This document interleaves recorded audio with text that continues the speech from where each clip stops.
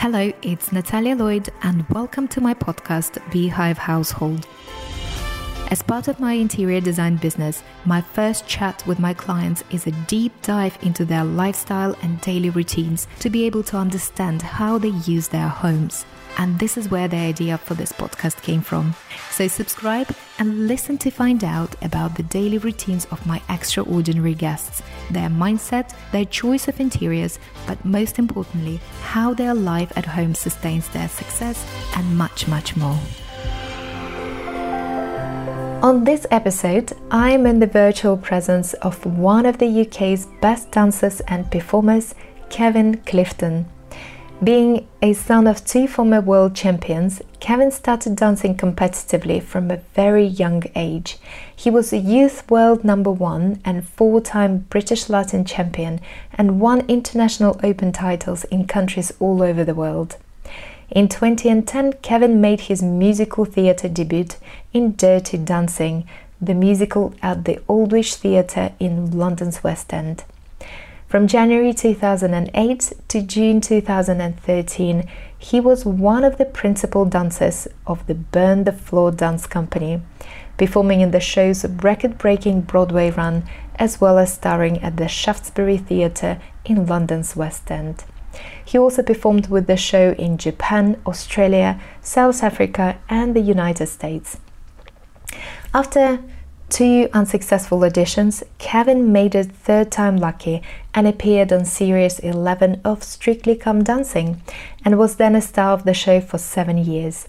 In 2018, he was paired with the English television presenter and journalist and now Kevin's partner Stacey Dooley, and they won the show after a series of stunning dance acts and passionate performances. In 2019, Kevin decided to quit Strictly to pursue other projects, and I am looking forward to find out what makes a person with such an incredible career tick, what Kevin's home life is like, and how his mindset has changed going through different stages of his life. Can I just start with saying that I've never had to chase a boy this much, so I'm happy I got you here on this podcast. I did it. I feel glorious. So welcome. Welcome to Beehive Household. It's just been like one. I feel very honored, honestly. So I wanted to take you slightly back, because obviously on this podcast we're drilling into your life behind closed doors, kind of what your home environment is like, and how are you feeling, what your mindset is, what your routines are. So I wanted to take you back to Waltham, where you grew up first. So both of your parents were professional dancers, and you and your sister followed the footsteps. So what was your home life like back then? What were your daily routines to ensure that you become this star dancer that you are now? Yes, so I started dancing when I was about 4 years old. So I'm told. Like, I don't really remember like my first dance class or whatever. But so my mum and dad had a dance school, Clifton Dance Academy, and so I'm told, me and my sister we'd get taken along sometimes to the dance classes, and we'd just be sat at the back, like just, trying to keep out of the way and with a colouring book or something. And we just started joining in, apparently, because it was exciting, everyone jumping around in front of us. So we just started at the back of the room trying to copy everyone. And then from there, mum and dad obviously put us into some kids class. And so dancing was it just became I've always known it as like a part of my life. So it was very much routine. It was, from like go to school, come home, have something to eat, go to dancing. It was just, it was never like this thing that I started doing. As long as I can remember, it's always been part of my routine. So yeah, I was around dancing all the time. I was at the dance school all the time. So that's what my life looked like, really. And then we started taking it quite seriously, like sort of from, I think I did my first competition when I was about six or seven, something like that. And then it became, okay, I'm a competitor now. And it was like, okay, we're having lessons regularly to get ready for competitions. And it's sort of all I knew. So were there any other classes like typical, hockey, football? How were you managed to balance it all? Or was it mainly dance, dance, dance, dance? Yeah, it was mainly dance. So like, I love football. I'm still a big football fan, and I always wanted to sort of join the school teams and stuff like that. But it Who do you became support? well, my team is Scunthorpe United. They're in League Two. They're like Right. my home club. My knowledge of football, I don't even know why I've asked, because my knowledge of football is very poor. But I had Ryan Bubble on the podcast Oh yeah. just in previous episodes. So, and my husband is a Liverpool fan, so that was easy. Oh, That right, was just right, like, right. yes, now I'm cool for my husband. So tick. So, but go ahead. Yes. Yeah. So things like that kind of fell by the wayside a little bit, and also there was this worry that like, oh, if you play football, you're going to get injured. And you can't dance. And then you can't dance, you can't do these competitions. And so, yeah, I do feel like I sort of had to miss out on a lot of that stuff. And then, as you get older, I probably missed out on quite a lot of going out with mates and stuff, because I was just always dancing. So yeah, like my life was dancing basically. It takes a lot of sacrifice if you put your head into something seriously. It does take away from something for sure. So now you're obviously a megastar. There's a dancer that is celebrity dancer that is widely recognized, and obviously Strictly Come Dancing is that the project that gave you that fame at first, or was it before? Well, in terms of being well known, yeah. I mean, I did one of the biggest things I did was I did Broadway in 2009. Mm-hmm. So I did Broadway with a show called Burn the Floor, which has been a huge part of my life. It's still a massive part of my life. Because I left competitions in my 20s to go and do theatre. Mm-hmm. And so I did Burn the Floor 2009 on Broadway, and then I did Dirty Dancing, the musical, in the West End in 2010.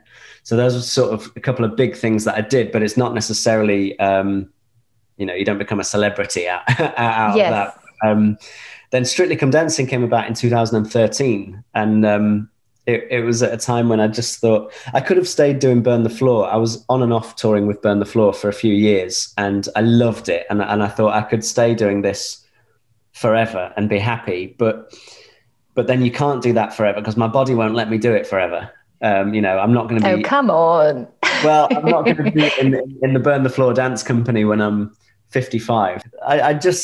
I always felt like Strictly Come Dancing obviously was a massively successful show and a really great show. And I just thought maybe initially I thought maybe that'll help with different opportunities.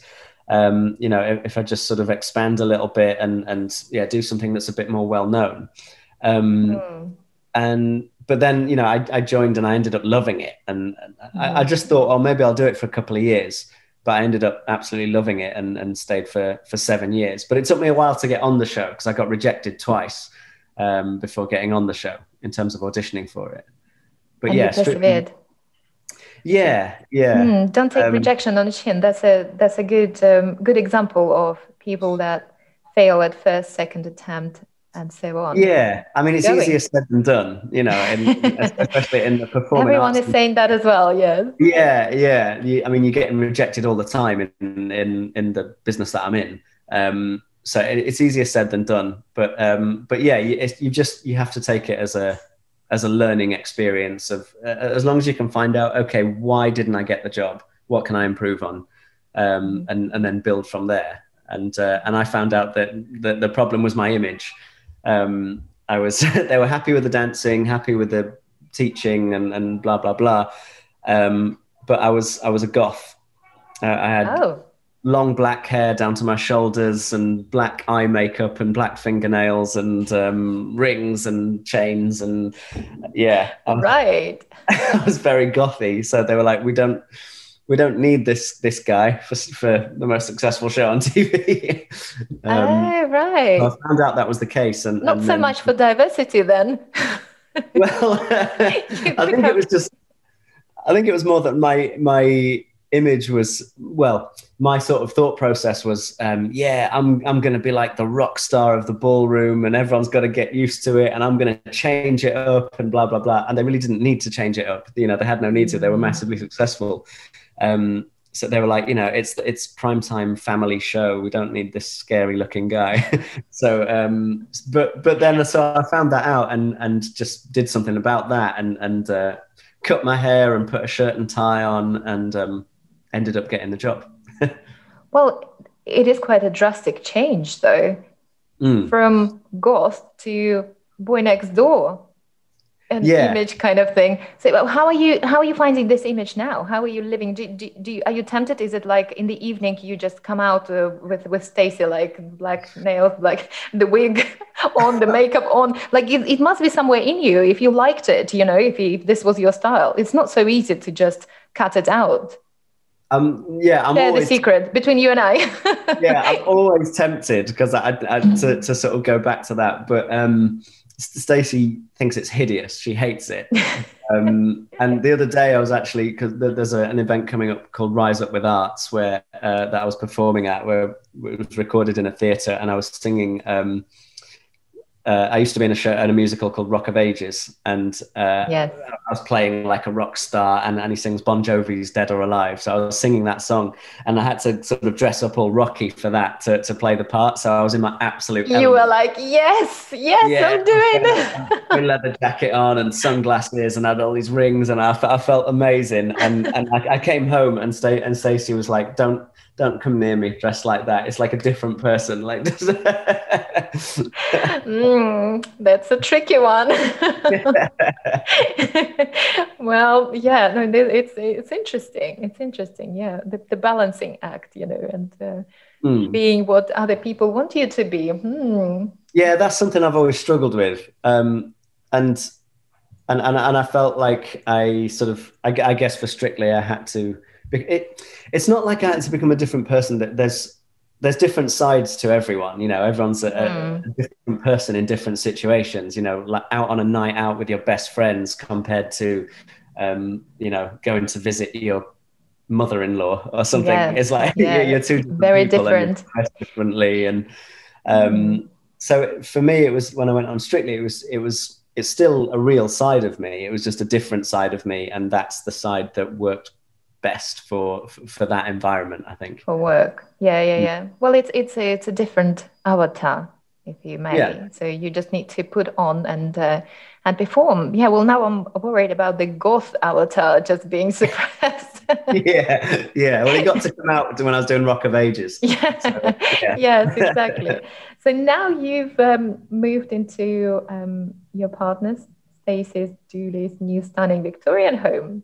Is that right? Yeah. So, and people were getting this little snippets of it on social media, mainly which Stacey shared. So, how much of a say are you having on the interiors? Very little. The thing is, she's obsessed with it. She's absolutely obsessed. She all she does is look at houses and, you know, different ideas for different rooms, like all day, every day. She loves it. And because before we were in a little flat. Well, I was in a little flat in Kingston, and she was in a little flat in sort of near Notting Hill. Oh, you lived in Kingston? Yeah. Oh, I'm around Hampton Court area. Oh, okay, cool. Yeah, my neighborhood. Yeah. We've probably walked past each other at some point. I would have known. I'd be the one like, can you please sign this? So yeah, I was just in this little flat in Kingston, and I was just renting it, and I didn't really change anything from when I moved in. And Stacey was in Notting Hill, but it was a tiny flat, and it was during lockdown that we just went, because I pretty much moved in with Stacey in Notting Hill, and it was lockdown, and we just went, you know what, we need a bit of space, because we were so sort of just, you know, locked up in that room, and we're both used to traveling around so much that it wasn't so much of a priority for me, because I was just always on tour, always doing different things. Stacey was always abroad somewhere filming documentaries. But then when we were spending so much time in, we really got to sort of thinking we we need some more space. We need some outside space. You know, we need a garden. And we were like, yeah, but can we actually get something during lockdown? Is that a good idea? I don't know. And in the end, we just went, yeah, let's do it. And we bought this place in Southeast London, which is where we've got plenty of space and a garden. And it's absolutely become Stacey's baby. And she had all these ideas for it. And she sort of nervously went, you know, have you got any specific ideas that you want? Because I want to do all these things. And I was like, look, you take care of it, because you obviously, you know, you've got all these ideas and I don't have many ideas. So so Stacey's been in charge of everything, apart from there was like a corner of the living room where she wanted to build like a little cupboard for all the wires of, you know, like the Wi-Fi and PlayStation and, you know, like all these wires by the TV. Like all the AV stuff. Yeah, she wanted to cover it all up, but it's like a little cove in the wall, and she wanted it to fit snug into that wall, but that would have meant having a smaller TV. So that's the one area that I fought her on and said, look, you can't compromise. Let me have this corner. So we compromised and had it built so it sort of fits snug into that cove and then comes out on a diagonal so the TV can fit on that. And that was my contribution, basically. Thumbs up. I love it. Well, it's a gorgeous home, and obviously she's adopting this Scandinavian style with a lot of interesting accessories.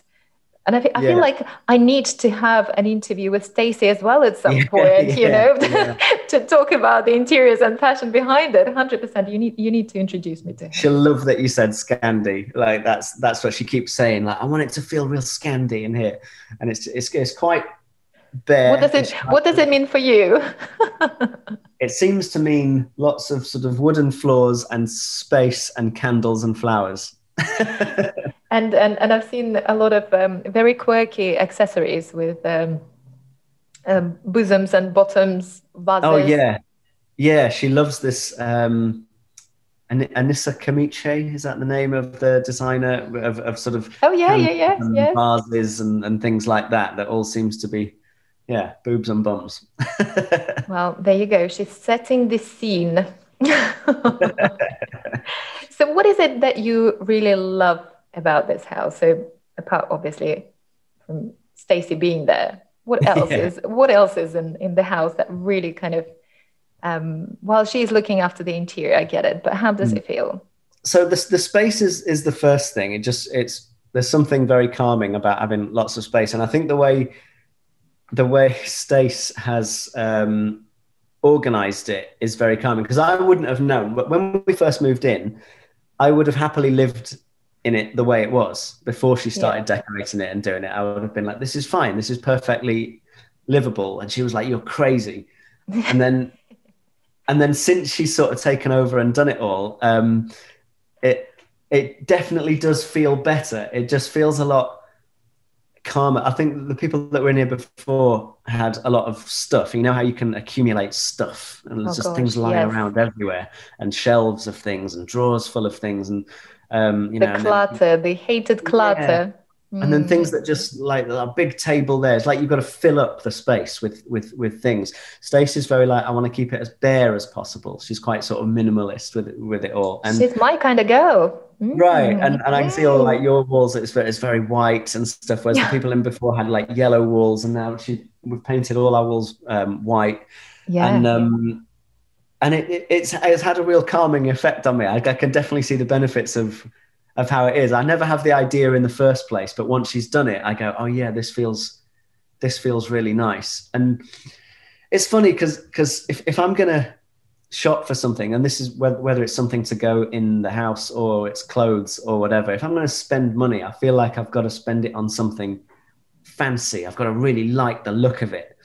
And whereas Stace likes to buy, like the things she buys, like this desk that I'm sat at right now, it's not like a big fancy desk. It's just quite a simple desk, but it looks really cool in here. But I would have, like, my eyes would have gone past it because it's quite simple. if that makes sense. And I would have never bothered with it because it's just, oh, there's desk. Where's a really cool desk with bits that come out and, you know, whatever. But she's really good at identifying simple, clean things to put in the room that just look right in the room. So I've sort of discovered this through Stace. And the same with clothes and everything. It's like just quite simple but cool things. Well, that's the thing. Yeah, it's not always the price tag that makes it really bring the joy and really work with the interior. And that's the thing. Just similarly, like with clothes, if you come out wearing all the brands on you, it will not look tasteful and stylish. So it's the similar concept for the interiors. If you have a focal point piece that draws their attention and brings that something quirky out, but then the rest is just complementing that. That's the the one wall that's not completely white is the bedroom, and we had a big and this is exactly it where she's got a good eye for things, because we had this big debate about it. She was trying to show me pictures of what she meant, and it's called agitated movement. Yeah. And this sort of thing, I go, I don't really understand. And to me, she'll show me pictures of it, and it just looks like sort of a white wall that, like, for me, it looked like it got mold in it, like, you know, it's sort of patchy, and it was about 4 times the price, and I was thinking, why are we paying 4 times the price to make it look like we've got mold in the walls? And we had this thing that I really didn't want to go for it. I was like, just paint them white like all the other walls. It's fine. It's going to look really nice. It's really clean. But now we've got it, and I really like it. It's like, again, it's really calming, and it feels gives a bit of a texture. The texture, it's not out there. And actually on Stacey's social media, that paint really drew attention. I was, as part of my research and preparation for the interview, of course. Yeah. I've looked everyone's like, what is this paint? Tell me, what is it? How did you do this? How did you achieve this effect? And it worked. Yeah. So she's got a really good eye for things like that as well. And just things that I wouldn't really have ever even thought of. I can see in your room, you've got like some plants. Like she's really into that as well. She really likes having some plants around, or just flowers, bunches of flowers, to put in the room. And like me in my flat in Kingston, like I think the biggest thing I changed in that flat that I was renting is that I put some stickers on the light switch that were Star Wars themed that said light side and dark side. Love it. My housemates that I lived with dropped off like some things that I left there, which were like some Star Wars coasters of like Darth Vader and a stormtrooper. And they dropped them off, and I was like, oh, wicked, yeah. And then for the last week, I haven't been able to find them. And I said to Stace, did you throw away my Star Wars coasters? And she went, I just think for all the work that I've done in these rooms in this house, it's unrealistic to think that they would play a part in it. I love it. It certainly reminds quite a few situations with me and my husband, so I can completely relate to that. But this is quite funny. And everything has to fit the aesthetic, like everything. If we're I can see you agree. Like I am with Stacey there. Like she would rather, like, even say if we buy a toaster, she would rather it's not a great toaster that doesn't do the bread as well as another toaster, but it looks right in the kitchen. Oh my God. I feel like she's my soul sister. I have to have her on my interview at some point. 100%. This is, everything is just everything we buy. She like now I'm aware, like, it has to be aesthetically pleasing in some way. I even I bought some weights, like some dumbbells. And even then, when I was buying them, I thought I can't have ones that she's going to be annoyed with lying around. So they're just here. Please don't tell me they are in Scandinavian style as well. Oh my gosh, they're really good. Like that with wood. They match the wood in this room. This is so cool. Do you know what? I will, for the when this episode comes out, I need a photograph of your dumbbells. Yeah, okay. Like for the listeners to see exactly what you're talking about. This is what I mean. Like everything now I've become so aware of it. Everything has to match the aesthetic. And my friends as well dropped off like a microwave, and they're like, we don't have a microwave, and like, do you want this microwave? Because we don't. My friends who are like moving into a new place and that, and they're like, we don't need this anymore. Do you want this? And we're both like, oh yeah, we haven't got a microwave actually. And they dropped it off, and it doesn't match the aesthetic, so it's not going to stay. It's not going to stay. No, it's got to go. It's got to go. I agree. It's not worth it. Warm up on the hob, No, absolutely. Oh, just I have nothing to add to this because it's so it speaks to me absolutely 100%. So speaking of your routines with Stacey, what routines do you share, and are they complementary? Are they very different? What's your wake up like? What are your days? Days are like. She likes to get up a little bit earlier than me because I'm quite a night owl, and she's a morning person. So I think that's where we have like our little bit of time. When you just have your little bit of time on your own when no one can disturb you and you can do what you want. Stace likes that in the morning. She likes to get up and just put the news on and make a cup of tea and just sort of, in terms of just sitting doing nothing, not in terms of like getting work done, just in terms of just being able to have your bit of time. A bit of me time, yeah. Yeah. Stace likes to get up before me and just have, maybe half an hour of just a cup of tea. The news is on. She's not thinking about anything before the day starts. And then I like to have that at night time because I'm a real night owl. So right. Stace, is it late nights for you? Late? What time do you go to bed? I'm a lot better than I used to be. Before I met Stace, I used to be sort of 3 a.m, 4 a.m. sometimes. Just I find, because a lot of the time when I'm doing shows, I'm buzzing afterwards, and I've got a lot of adrenaline. Adrenaline, and I find it difficult to wind down. And also I find that I'm a lot more creative at nighttime. I suppose it's different for everyone. But interesting, yeah. I always found that, like, say when I was choreographing a dance for Strictly, normally Sunday would be the day for that. You do the live show on the Saturday and you record the results show on the Saturday night, and Sunday's supposed to be your day off. But if you're through to the next week, you're choreographing your next dance to start teaching them on Monday. And I would look at it and go, right, I've got all day to do this, and I'm going to get it done early. Always, I'm going to get it done early, get it out the way, and then the rest of the day is mine, just to chill out. And it would never happen because I'd be trying to come up with ideas. I'd be struggling and just not quite, I'm not happy with it. Scrap that, start again. Can't get started. And then it'd get to 4 o'clock in the morning. Yeah. It's all done, flowing, yeah. Right.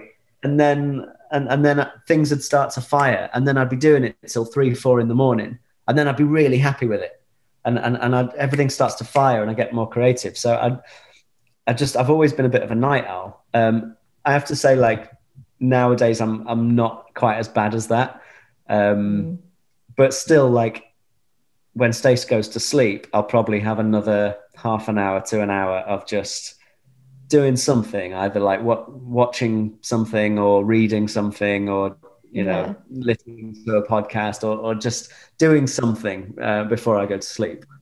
Yeah, so cool. It sort of works out nicely for us. Yeah, definitely. So how often do you dance around the house? I just imagine that you guys, just rehearsing this newly made up routines all the time, like every day. Is that like that? You know what? Stace loves dancing. She just like... Don't tell me you don't. Obviously you do as well. No, I don't. I don't like dancing in the house at all. What? I've always done. It's always been part of like my routine and my job, and it's what I do as a performer. Like I have no sort of no wish to dance at home. I never dance for fun. It's really weird. Stacey makes fun of me because I never dance for fun. I'm always dancing as a performance, or like as my job. I never just dance for fun. I also don't quite know what to do when I'm dancing for fun. So hang on, like back prior to the pandemic, in a club, in a bar, you wouldn't dance? No, it was big. Wow. My birthday party, like pre-pandemic days, and Stacey sorted out this whole party in this bar, and loads of my friends were coming, and everyone was dancing like all night, and I spent the whole night just chatting, like I'd just standing at the side chatting, because I don't know, I've got no wish to get up on the dance floor. Stace loves it. She's just bought like she's got Spotify and Bluetooth and a speaker, but of course she's bought an aesthetically pleasing radio for the kitchen.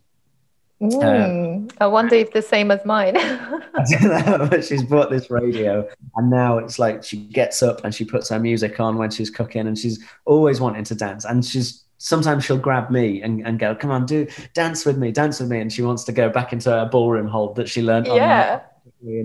And sometimes she'll get me up dancing for like a few minutes, but she's dancing around the house non-stop. I don't really dance at all. You don't dance, you just watch. How interesting. Wow.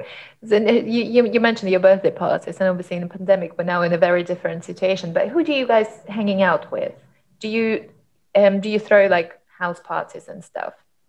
We're dying to throw a party in this house, because obviously we moved during the pandemic, so we haven't been able to have people round, and she's dying to sort of show it off and you know, have everyone round for a party, because now we've got a bit of space as well. We actually we've got this basement, which none of this is going to happen, but I don't think. But Stacey has got all these plans to transform the basement into a club, a bar. A bar with Gloria's, because she's obsessed with Gloria Estefan. So yeah, we're really dying to have everyone round. And the area where we've moved as well, we've got quite a few friends, because we didn't know where to look. We were looking all over the place, and then some of our friends were texting us going, come and live near us, and we're like, I'm not sure. And then we finally sort of just went anyway for something to do, and had a look at some places and fell in love with this one. So we've got quite a few friends around here. So yeah, we're really looking forward to when we can do that. Yeah. Is it in terms of the people that you hang out, guys, with? Is it mainly your dancing? Like, is it from Strictly Come Dancing? Who do you bond with? Who is your tribe? A few people from Strictly Come Dancing, but to be honest, mainly just sort of our close friends that are not involved in that world. To be honest, Stacey's got sort of her gang that some that she sort of worked on documentaries with, or some that she grew up with in Luton that are now don't live too far away. I've got mates around. Well, a lot of my best mates still live up in Grimsby, and one of them in Australia. So like my closest group of friends sort of aren't in this area, but we've got quite a few friends, like I say, that are not involved in. It's quite nice just having people around that are not in that world. Not that there's anything wrong with the people in that world, but like, then, you know, just in case they want you to start dancing, you know. That's the thing. Yeah.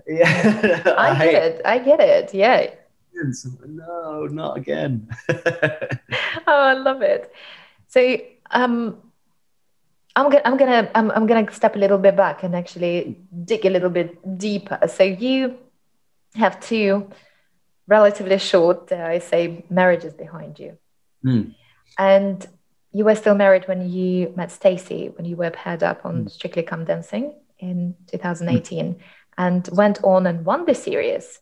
So how was it for you behind closed doors, dealing with a mix of emotions of actually winning the show that you devoted so many years to, and going through the divorce at the same time, and still having to work with your ex-spouse, Karen? How was it?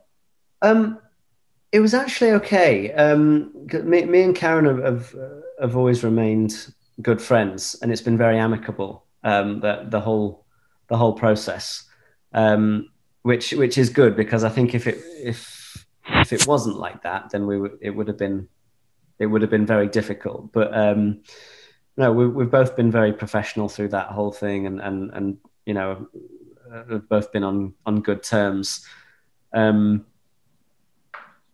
In terms of like when me and Stace won, it was a mad time, because, you know, apart from sort of those personal things, I I'd gone through a bit of a rough time just sort of mentally in my life for a few years. I struggled. I think it was a mix of being totally burnt out from just, I never really took a break. It was always just project to project, and just, I always throw myself into something, like into a project, and I'm so sort of committed to it. And I think I was totally burnt out and just going through a bit of a rough time mentally. And I'd gone through a few changes. You know, I'd sort of, you get to a point where you go, okay, I've got to turn this around somehow. And I did a few things like a Tony Robbins course, and, you know, all of those things in terms of just getting myself together. I cut alcohol out of my life, and you know, made a few decisions like that. And so that 2018 series of Strictly was very much, it felt like me getting myself together and getting a lot more focused. Which, I mean, the result was that me and Stace won. But like, I mean, Stace was amazing. I'm not going to take all the credit for it. But, yeah, she was awesome. But I think when me and Stace eventually got together, and you know, and after winning and all of that, I was in much more of a place of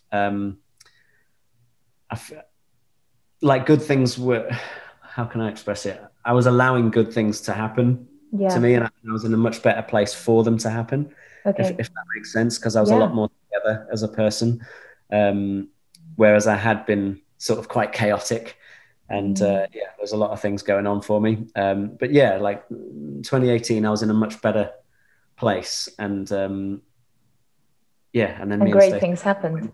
And then later on we ended up in a relationship, and I think there was just more space for those things to happen. Was meant to be. And what would your advice be? Because obviously now we have a lot of people dealing with mental health issues and feeling quite down for one reason or another, and pandemic is not helping.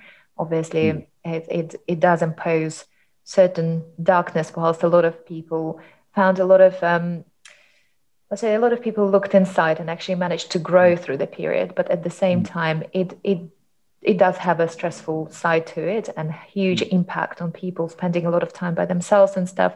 So with you having gone through some difficult times, what helped you? What actually? So you mentioned that you cut out alcohol, the course as well, but what was the mindset change for you? One of the things that one of my biggest takeaways when I did the Tony Robbins course was the idea that actually you're not broken. You just need to get back to your sort of true version of yourself.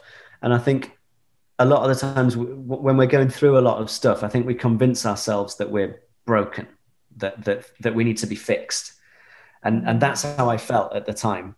I was like, I'm not right. I need to fix myself. And on the Tony Robbins course, he was sort of saying, and I also talk a lot with Russell Brand, is a good friend of mine, and I spoke to him a lot around that time as well, and they were both saying similar things about how, like, when you're a kid, you're just new and you don't know anything, and you don't have any sort of perception of anything. You just sort of do what you want. So if I'm 2 years old and right now I just want to get up out this chair and run around this room going, you just do it, because you don't know any different.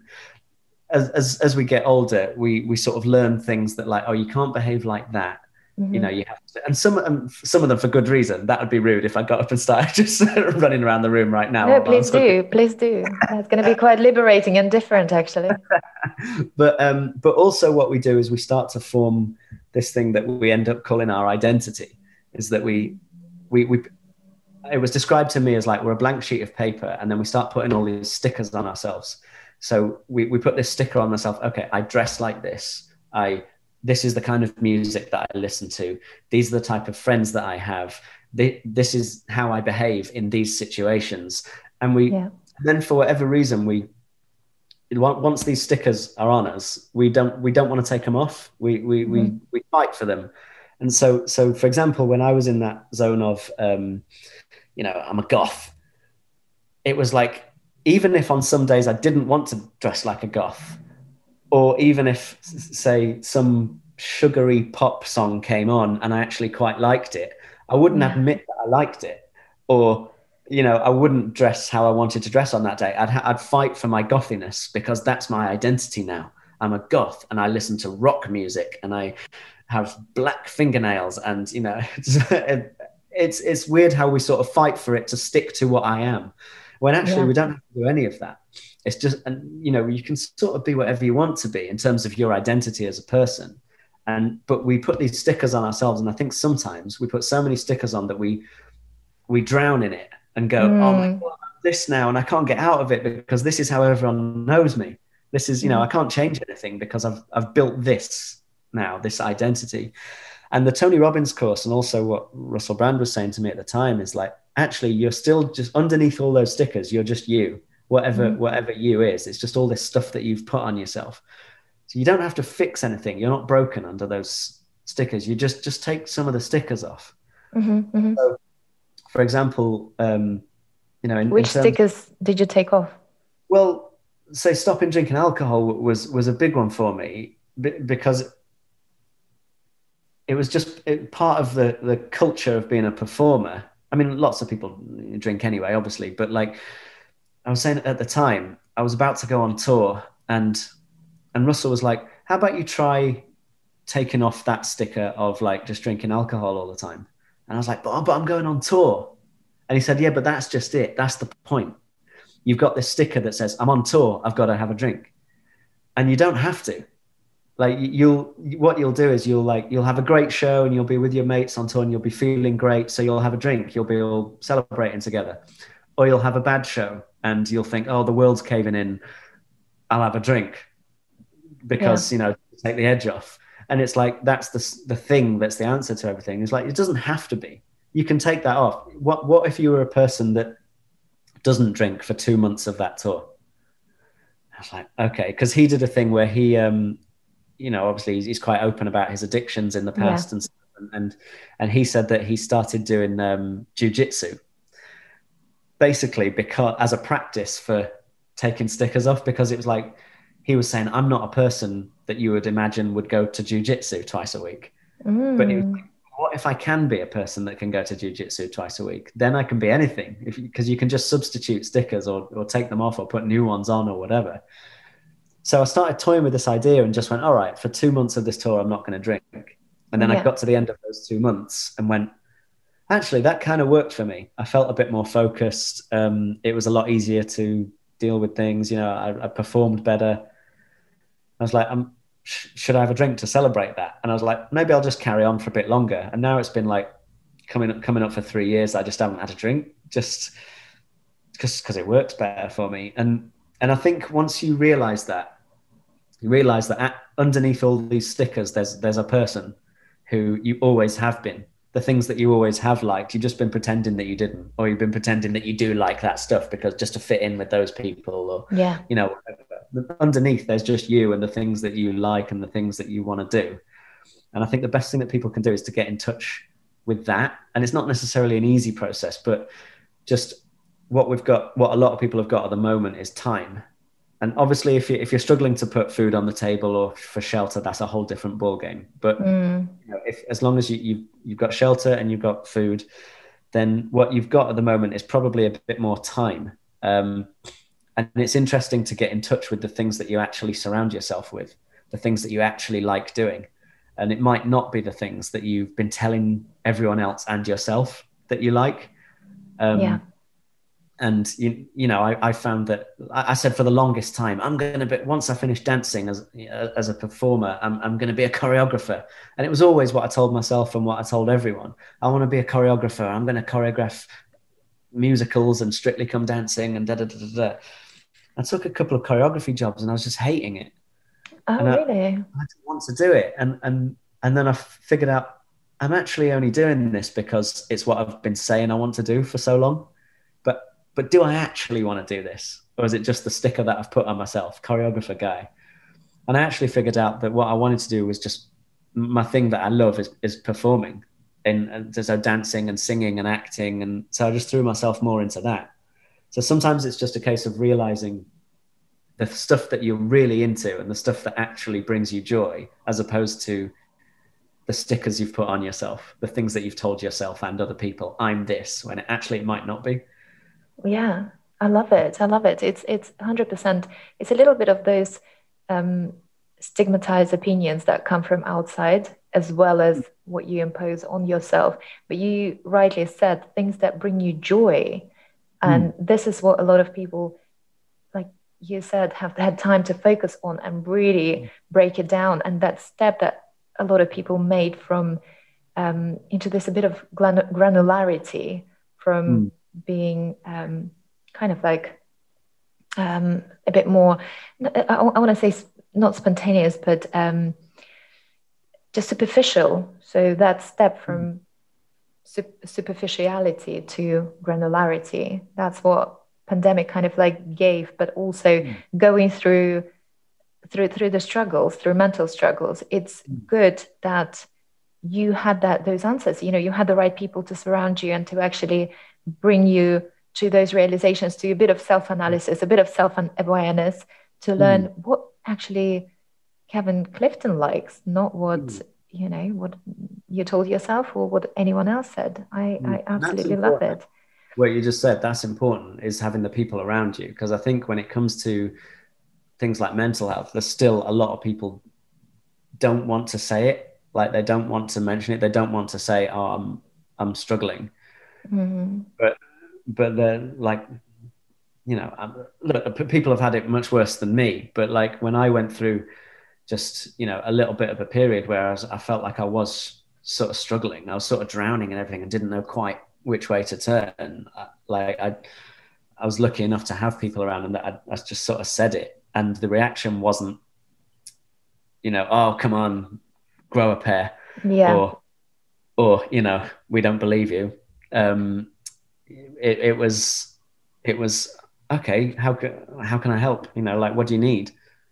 Let's talk about it. Let's do this, you know, and people throwing suggestions. What if you did this? What if you did that? And it was amazing just to take that little step back, actually.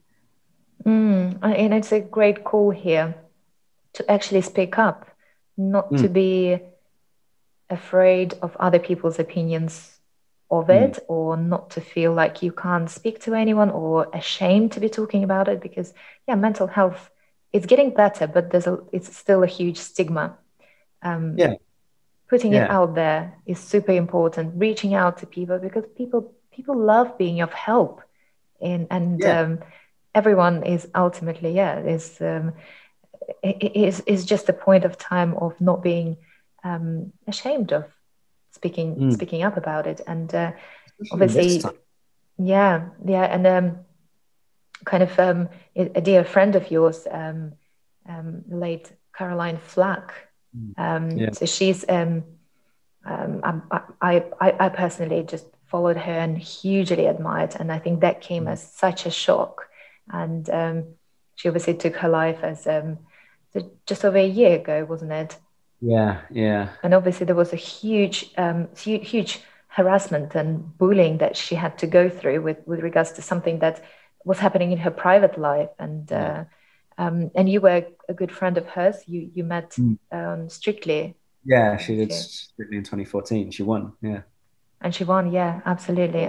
And that tragic story that didn't have to end that way at all.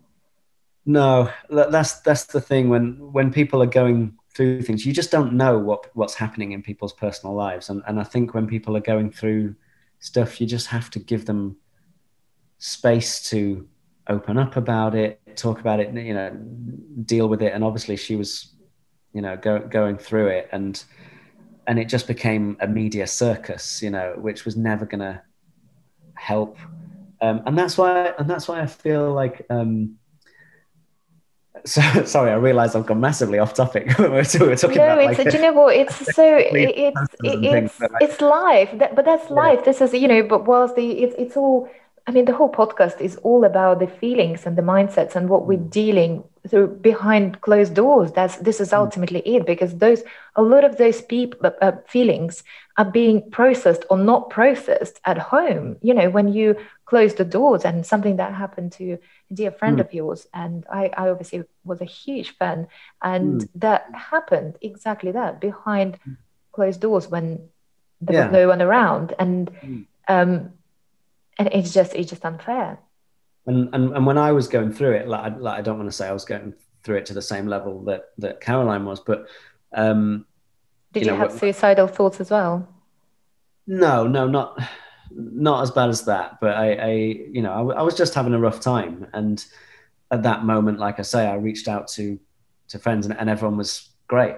And talked to me and said, try this, try that. How can we help? And now I'm really good. Like I'm in a really good place, and but I look at a situation like that, and I look at the carry on around Harry and Meghan at the moment, and what happened with Piers Morgan talking about it, and he said, "Oh, I don't believe her," and I just think, God, if she's got it way worse than I ever had to deal with anything. And if the position I was in, if I would have opened up and someone said, well, we don't believe you, especially publicly on TV, and then got everybody outraged on social media, like it would have been a nightmare for me. It would have been chaos, and I probably wouldn't be good like I am now. And I think that kind of stuff is really irresponsible, irrespective of whether you believe them or not. It's like, you don't need to say that. Exactly. It's just that level of sensitivity, because it's if you rightly said, irrespective of whether you believe or not, what if it is true? That can be so detrimental to the other human being, and it doesn't matter what you think of her, what your position is on everything that's been happening. There's this human being behind it, and if I'm absolutely with you. What made you? What helped you to speak up?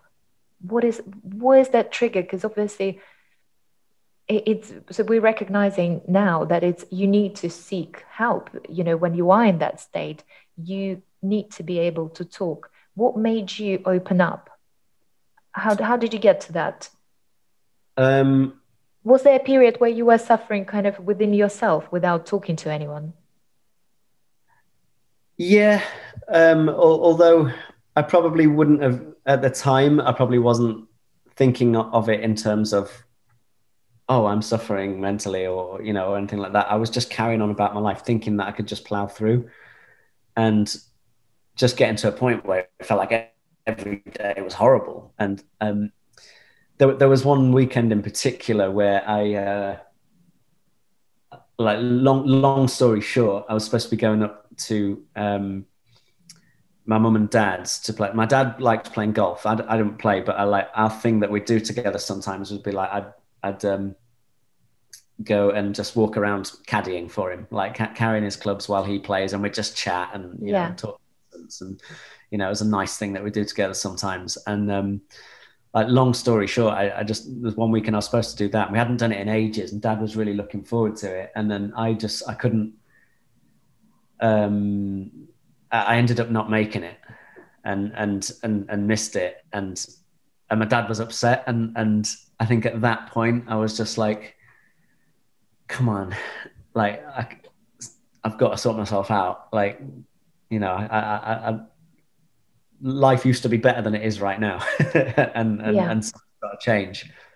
And at that point, I just went, oh God, I don't know what, but something has to change, like, to friends, and at the same time, actually, I'd booked to go on that Tony Robbins course, and that some people are into that kind of thing, and some people aren't. I went there for the Tony Robbins course for the first day, when everyone was sort of jumping up and down and chanting and singing, and I was like, oh, very American and very I feel a bit silly. But then, you get to the point where you're like, right, I've spent this money, I'm going to be here for 4 days. I might as well give it the best shot. Yeah. Just submit to it. And if nothing happens, nothing happens. But if you go and spend this money and don't have a go at it, then you've wasted your own time and money. So I just sort of surrendered to the whole thing and sort of felt quite good coming out of it, out of them 4 days. And you know, you start writing down, okay, it just makes you identify like, okay, what specifically, rather than just saying, oh, I don't feel good, specifically, what's wrong? What do you want to change? And be very specific about it, and then just work from there and start taking action on it. And things just started getting better. Yeah. And it wasn't like, oh, okay, today everything feels amazing. It was just gradually things started getting better. I was performing better. I was better around my friends. I was just, I started booking more and more, you know, musicals, and then one Strictly Come Dancing, and I don't know, everything just gradually got better. Yeah, and obviously the change in your personal life that now manifesting into this beautiful Scandinavian styled house that you're building your new nest. 100%. Well done. Good on you. Yeah. So it's just, you know, I guess I went to the Tony Robbins course and went, okay, I'm not one of these jump up and down on your chair and think positive thoughts guys, but what if I was for 4 days? Yeah. What's the worst that can happen? And then it turned out it worked cool. quite well. And it was cool. There you go. So keep doing that then. And we obviously touched the subject on the mental health, and social media definitely has its darker side as well. And you are no stranger to dealings with online trolling and bullying. Is it something you take on the chin as part of your stardom, or is it causing some sort of frustration and stress? I'm much better at it now. I think early days when I was first on Strictly, it was like an addiction. It was like, you know, you look for... I'm so used to a life of being judged by external things all the time. So I was in competitions when I was a kid. You know, it was like whether I was feeling good about myself came down to how these judges judged me at the competition. You know, for whether I'm doing a good job or not. Then I'm in the theatre. I'm performing for an audience or reviewers, or, you know, like you get feedback all the time. The ovations, And then on Strictly, it's literally like millions of people watching, and 4 people sit on the panel and give you a mark out of 10. And then you find out whether the millions watching have voted you through to next week or not. And then you come out of that, and it's like you're seeking out that validation. So you go straight onto Twitter to see what everyone thought of the dance. And it shouldn't really... Well, it should matter because you're doing it for them. You want to entertain everyone, but at the same time, social media is a tricky one because you can get so wrapped up in people's comments, and you know, now I just think, like, you know, would you go to that person who's writing that thing on Twitter for advice? If not, then don't worry about what they're saying. Yeah. You know, if it's some well-respected dance person that's saying whether they liked your dance or not, if it's, you know, Sir Matthew Bourne saying I really liked it or didn't like it, you sort of go, okay, that's interesting. But if it's, you know, someone that you've never met or seen before, and they've got a picture of an egg as their profile and a load of numbers, and they've got 2 followers, like, it doesn't matter what their opinion is on your dance, because you wouldn't seek out their opinion anyway. Now I'm a lot better at it. I tend to sort of not look a lot of the time in terms of comments. Stacey's just come off Twitter because she was like, I don't know why I have it. Like, Instagram is her main sort of social media that she uses. She doesn't go on Twitter that much in terms of using it for promoting anything. And she was like, Stacey said recently, I was in a habit of, you know, first thing in the morning, just by habit, you just check the social medias, check Twitter, and you see a load of trolling, you know, a load of horrible stuff about yourself. That's how you start your day.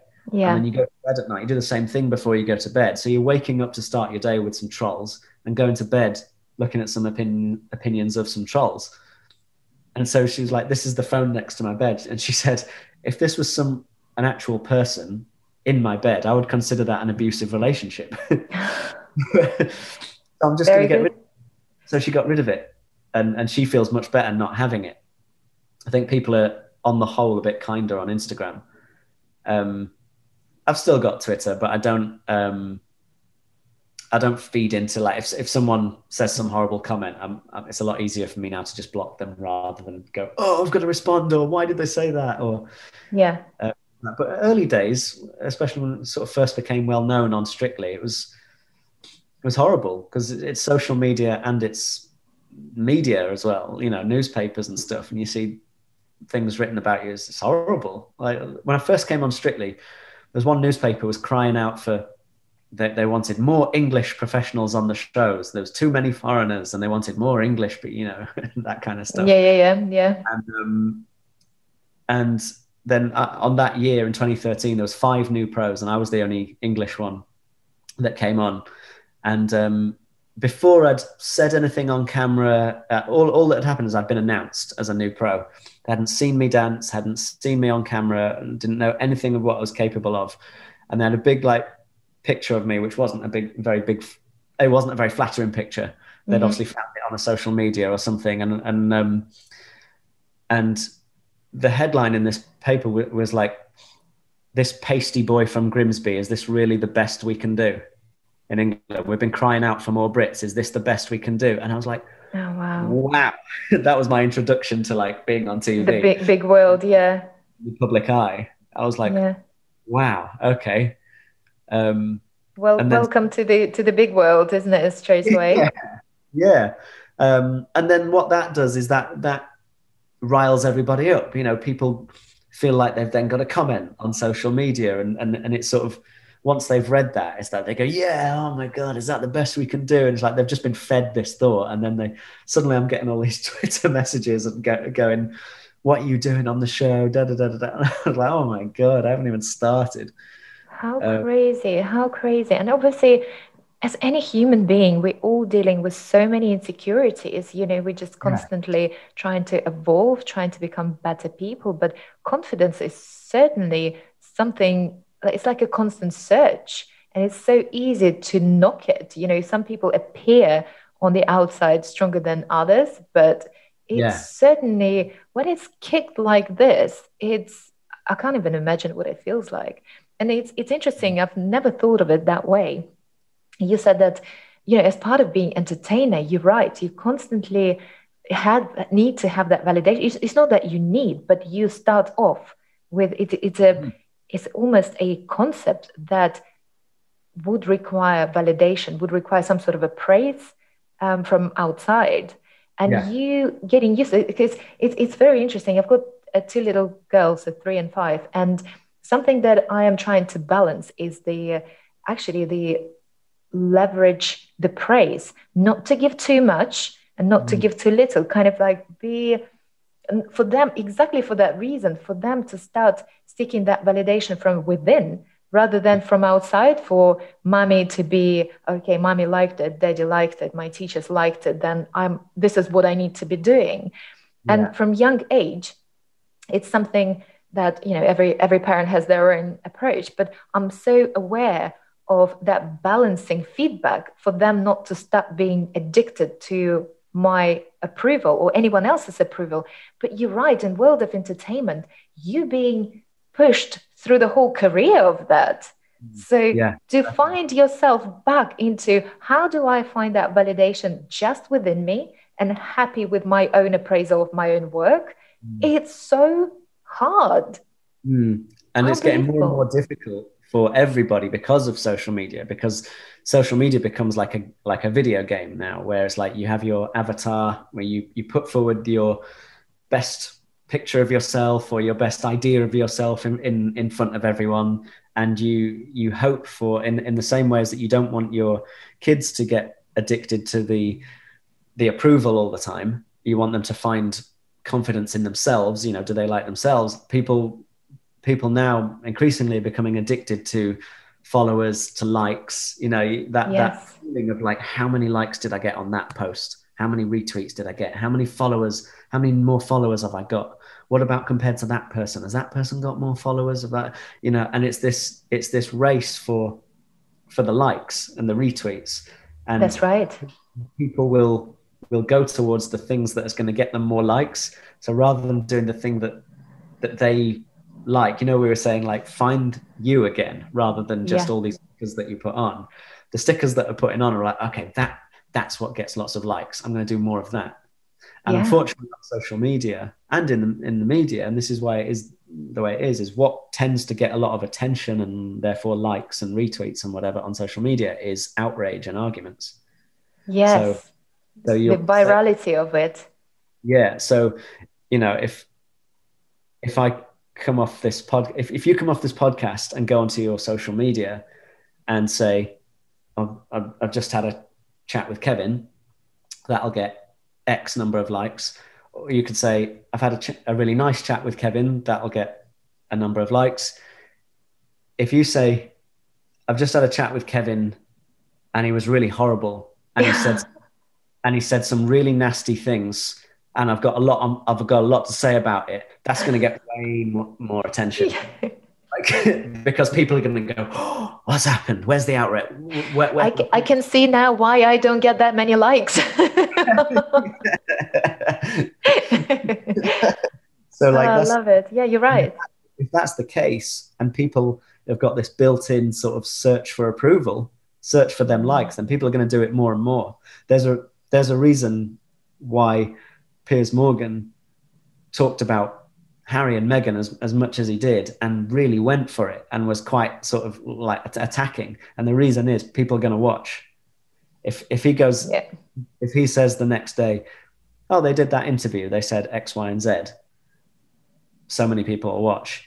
If he goes, oh, outrage, outrage, outrage, I don't believe it, and then he storms off set, a lot more people are going to watch. So that's much game, so it's just those mind games that a lot of people recognize them, yet a lot of people still don't.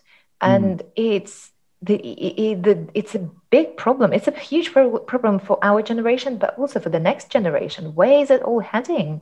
And you're right. I mean, it's now, the social media is kind of a new type of a beast that completely, it's destroying people's lives, as well as propelling them to this fake stardoms, but equally as quickly, if not faster, just taking them off that pedestal and straight into the grave in the worst case scenario is horrible.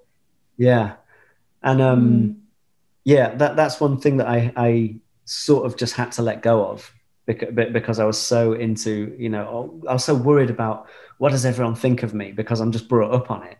What does everyone think, or do they like me or not? Is my performance good enough or not for them? It was never about, do I feel good about my performance? Do I feel good about myself? It was always, are they happy with it? Did I do a good job? Are they going to clap me? And it got to a point on a tour a few years ago where one of my colleagues that was in the show with me started nicknaming me Tinkerbell, because in the movie Hook, when Julia Roberts is Tinkerbell, and it's like when she's dying, the whole thing is like you have to clap to keep the fairy alive, like that. So he was saying, you like Tinkerbell because there was a couple of nights on tour where we had an amazing night somewhere, and we got 4 standing ovations like towards the end of the show, and it was just incredible. And I was buzzing. I was coming off it. I was like, I have the best job in the world. This is the best show we've done. This is incredible. Well done, everyone. And I was just so happy about the whole thing because we've had 4 standing ovations. The next night we were in a different city, did exactly the same show. We went out. We all went out, performed amazingly, and we got 3 standing ovations. And it's like I wanted to give up, because that felt what should have felt like, wow, what another great show we did. 3 standing ovations. That, to me at the time, it wouldn't do now, but at the time it felt like they didn't like us as much as last night. And and my mate was like, you just got 3 standing ovations. And I was like, yeah, but last night we got 4. Spoiled. Yeah. I was like, we must have not done something as well tonight. Like maybe I'm just not as good as I used to be. I'm going to give up. It was like that. And you have, but that's what I'm saying is that's a lot of people right now, because like now it's just oh, that post got this many likes, but oh, this post didn't get as many likes. Oh no, I'm ugly. Do you know? I mean, that was yeah. and I got less likes than a quote. Like, it must be me. That's the problem for everyone nowadays. Like, we put so much emphasis on how many likes we can get and comments. And So true, so true. And honestly, I want for this episode to get out there for as many younger people to hear exactly that, to just have that understanding what superficial metrics we have nowadays out there that we measure ourselves against, and how detrimental they can be. And again, it's equally important not to get too ahead of ourselves, too big for our shoes when the likes are coming and the shares are coming and the followers are coming. But at the same time, just not to let that affect us at all, because the validation needs to come from within, and it's not easy. And you and I are grown-up people, and there's still that. I can imagine what it does to a teenager's mindset. What they're going through now. It's so incredibly hard, and I think there's certainly more work needs to be done to adjust to this. Maybe because maybe something is coming, but I feel like that whilst people are talking about it, I don't think there's enough of information about it. It's just by far not enough. Yeah, but from my experience, it's only when I started to let go of a lot of that as much as possible and go, look, if people, I'm going to do my dancing like this, say on Strictly or whatever, I'm going to do my dancing like this. And if people don't like it, they don't like it. It doesn't mean I'm a bad person. It doesn't mean I'm a bad dancer or whatever. Yeah. That one didn't get as many votes as that one, or whatever, and not take things so personally, and not try to go after that, not try and think, okay, what can I do that is going to be liked more than the other stuff, not trying to fit everyone else's expectations, just trying to be okay, like, take the stickers off. This is me, and I'm going to go and put me out there, and I'm going to do my thing the way I want to do it, as opposed to what I'm predicting they want me to do. And that's when everything started to come together. Like, as soon as I started to let go of all that, it was like, okay, I'm on my own track now. That was the year we won. I got an amazing new relationship, musicals, like all of this started to happen. Yeah. No, 100%. And it's that getting rid of that fear of being disliked, and getting the courage of being disliked is actually one of my favorite books as well. When you just isolate yourself from someone else's story, it's their job to pass on their opinion. That's nothing to do with you, nothing to do with what you do, how you do it. It's just their own story based on their own perceptions, upbringing, life situations, life stories. And it's incredible skill. It's a lot of mind work, 100%. And I think it takes, what helps certainly is people like you speaking up about it and sharing your story that you were dealing with, in private, but making it public and actually putting it out there. I think it's a great courage, and it does enormous amount of good to the world. So keep doing it, keep going. Yeah, well done. Well done, Kevin. I'm very impressed. And as the Beehive Household podcast is all about home and subsequently family, I cannot not mention the fact that you became known as the fertility king. All right. As this is because just for the benefit of the listeners, because some of your Strictly partners fell pregnant shortly after the show. Yeah. So Stacey Dooley was your partner on Strictly. Oh, good. Now your life partner. And where am I going with this? Are there any plans to have children? I mean, no plans to. We have sort of talked about it here and there. We're not planning it at the moment.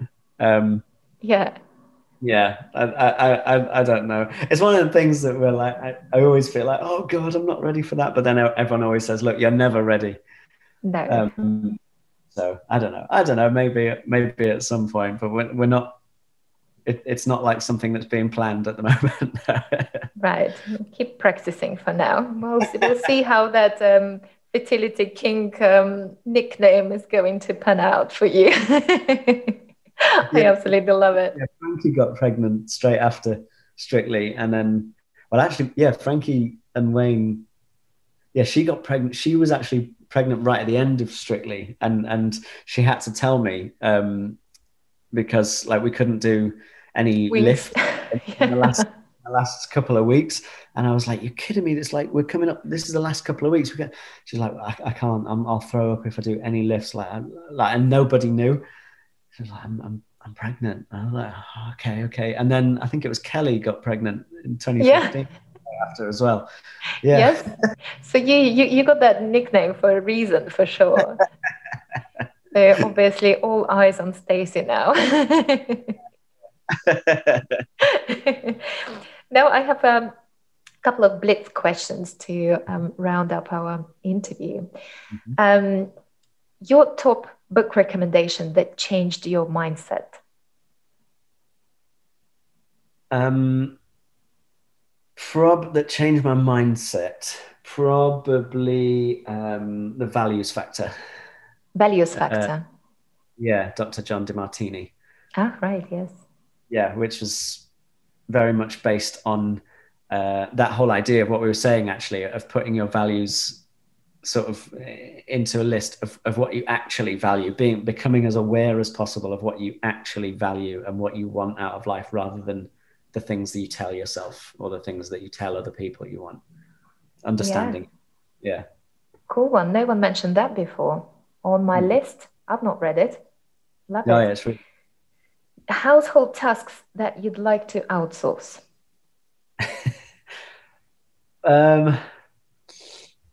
Household tasks that I'd like to. Are you the one washing dishes, cleaning, gardening? What do you like doing at home? I mean, we have a dishwasher and we have a cleaner. And that's already taken care of. The thing is, do you cook? No, this is what I was going to say, because Stace cooks a bit. I really don't, but I'm trying now, because like during lockdown, when I couldn't sort of work in theatre, she was still able to work and go out and do her documentaries, and she'd be like a full day, like on a psychiatric ward or something, having a real, difficult day. Yeah. And then come home, and it got to the point where it was like, I can't expect her to come home from that and cook for me, who's just been in the house all day. Like, I've got to learn something. So I've started to learn some things to do, but like I'm just terrible, and I find it really boring. What is your best dish so far? Don't tell me pasta. No, I learned how to do. It's like a fajita pizza. Oh. Like fajita base, and put things on and stick it in the oven and make your own pizza out of that, which has sort of become my speciality, because it's one of the like 2-3 things I can do. Is it on the pizza base? No, it's like just the fajita, like just a fajita thing. Ah, like a wrap. Yeah. You just put it flat, like the round circle, and then put the tomato base on it and cheese, and then bits of whatever you want to put on it, and stick it in the oven. Very creative. Yeah. I think my kids would love that. I'm gonna try. But if we could have just a cook that comes and cooks for us every day, that'd be perfect. Cooking, got it. Favorite meal of the day and why? I guess dinner, when Stacey comes home and cooks it. Yeah, for sure. Dinner if someone else has made it, or it's and that's the best. Are you a pudding person? Yeah. Cool. What's your favorite? And anything sort of like a crumble and custard, or a sticky toffee pudding. Oh my gosh. But this is how my husband, he's a good cook, but apple crumble is like the best that he's just won his way to my heart. This is apple crumble, best in town. So that I share, absolutely. Top choice for a famous house guest. And it can be a current or a historic figure. Just to have someone round. Anyone will do now, yeah. Probably Ricky Gervais. Interesting. I find Ricky Gervais amazing. I love listening to him and anything that he does, and I love everything that he does. His stand-up, his TV shows, Do you know him personally? No, I've met him briefly once at Right. like an awards thing, but no, I don't know him. But he'd be wicked. I think he can come to your housewarming party. Yeah, we'll invite him. Yeah, do that. Do that. Let me know how it goes. I've just embarrassed Stacey because like she just had her birthday, and I decided to put together a video of like a load of her friends, all her best friends, or people that she sort of loves or admires, all saying Right. their favorite thing about Stacey. And I put together this hour-long like movie of people, and I also messaged a load of people that she's just a big fan of, and now she knows this. She's so embarrassed that I did, like, because like not all these people were in the video, but I was messaging loads of people. So she loves Little Mix, the Oh, group. yeah. So I was messaging all the girls from Little Mix, but I don't think they saw my message. So Little Mix girls, can you please get back to Kevin Clifton? Oh, how funny. I know that didn't come on social media. We only saw all the balloons, all the beautiful setting that you made. Very romantic. You're romantic, Kevin, aren't you? Yeah, I suppose I am a bit. Yeah. I got her. She's on Bake Off next week. That's right. Celebrity Bake Off, and well, without giving too much away, she's not the best baker in the world, and the results of what she did were hilarious. So for her birthday cake, a replica made of what it was supposed to be, the cake that she was trying to make. I had someone make that for her birthday cake. What is your, dream house and location? Are you in the dream house? Is it your forever home? I'd be happy with this being my forever home. Stacey, I think, is like, oh, we'll live here for a bit, and then we'll go and live. And Stacey wants to live everywhere. She's always got all these ideas. One day she wants to go and move further out into the country somewhere and get a nice big space with massive garden and and all of that in the country. And then the next day she's like, let's get somewhere in Spain, and then it's Glasgow. And it's like, let's go and live in New York for a couple of years. So yeah, Stace, who knows? Who knows? Well, hang on one second. I figured who wears trousers in the house. Tell me, where do you want to live? Where do you want to live? Where's Kevin Clifton's dream location? We'll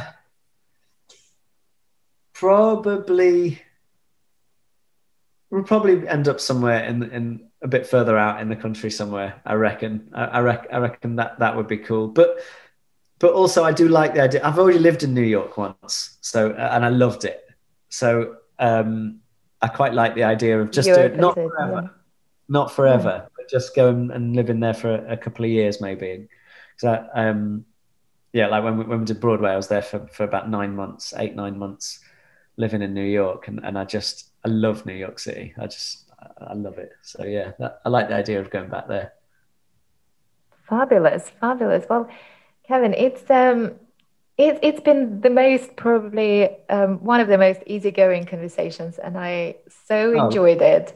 And thank you so much for being so real, so authentic, so you, opening up on everything. You just I feel like you're not holding back. You just you, and you own it. And I'm so happy also with the message that this podcast carries, much deeper message out there for taking your stickers off, look into the bare you, think of yourself as the wholesome person, not a broken person. Whatever life throws at you, there's always strength within you.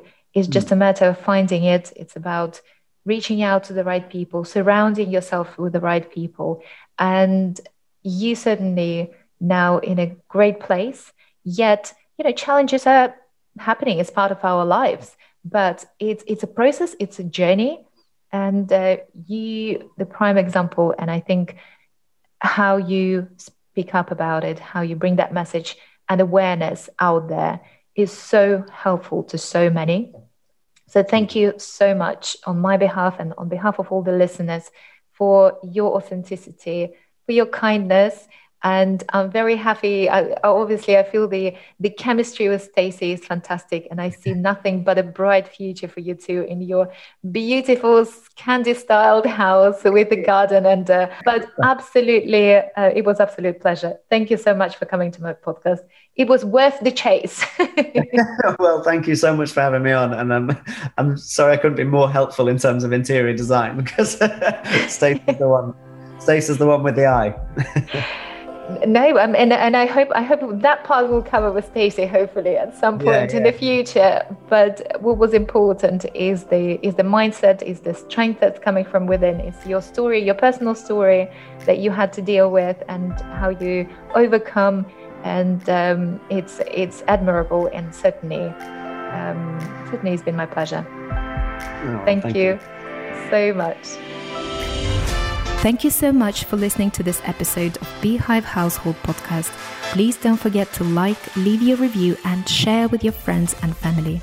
For more information on the design services we offer, visit our website www.natalialoydinteriors.com.